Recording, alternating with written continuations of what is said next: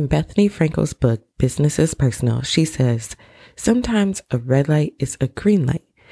And sometimes saying no to something is allowing you to say yes to something else. How many times have you said yes or committed to something only to find out that it takes more time and energy than you actually expected?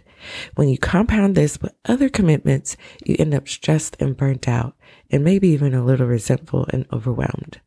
So today I'm going to be sharing with you a simple way that you can get out of the habit of saying yes and overcommitting yourself so that you get more time to do the things that you enjoy. Hey there, if you're new to the podcast, my name is Tony Ann. I am a busy working mom just like you, and I've created this podcast for working moms who need help with time management and achieving their big goals without pulling their hair out. And today we're going to get right into how we can say no more and get out of overcommitting ourselves. So a few weeks ago, I got an email invitation to be a presenter at a virtual summit. Initially, when I saw it, I was really excited because in the email, the individual who sent it said like, hey, I see that you are connected to these two individuals and I know them. They're really cool. And I think you'd be awesome too. And even though I was super flattered and I was really tempted to say yes, I simply responded back saying this.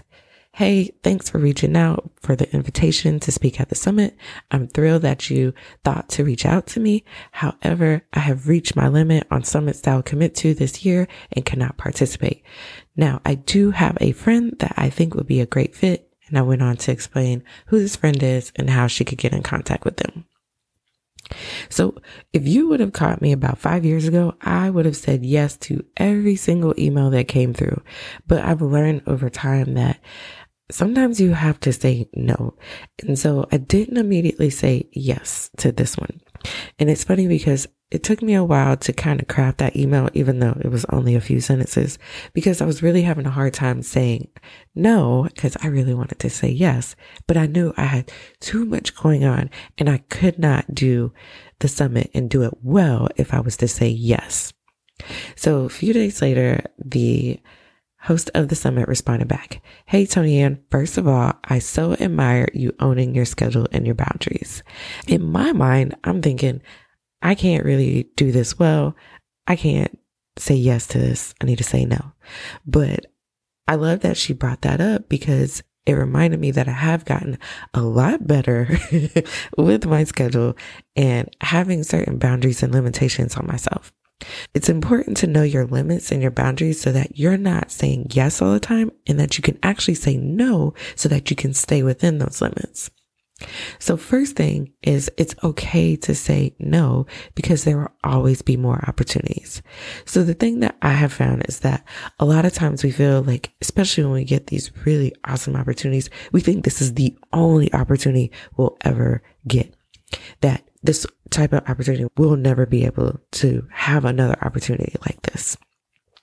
But the thing is there's so many opportunities in life and so many opportunities that will come to your door. So don't feel like you have to say yes to every single great opportunity that comes your way.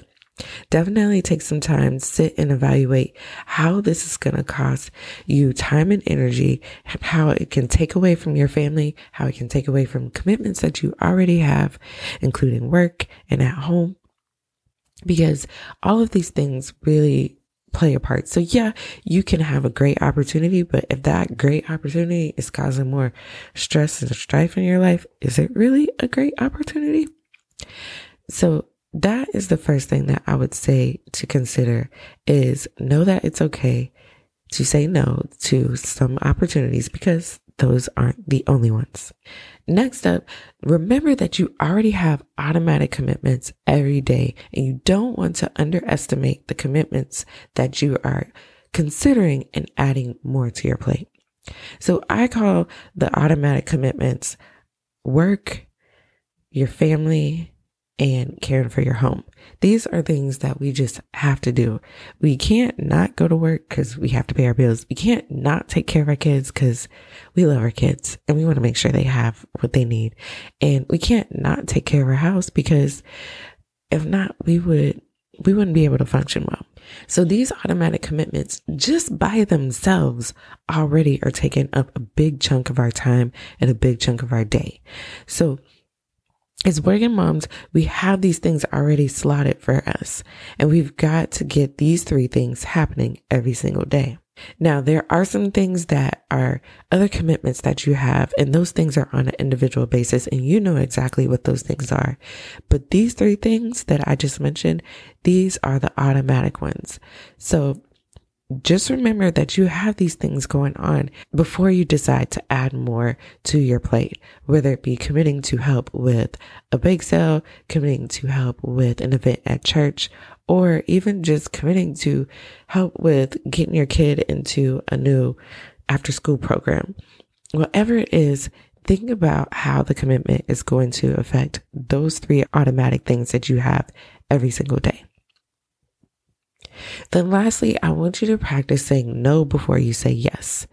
There's this funny thing because I was listening to another podcast, and the woman that was being interviewed, she said, I have this friend, she says no to everything.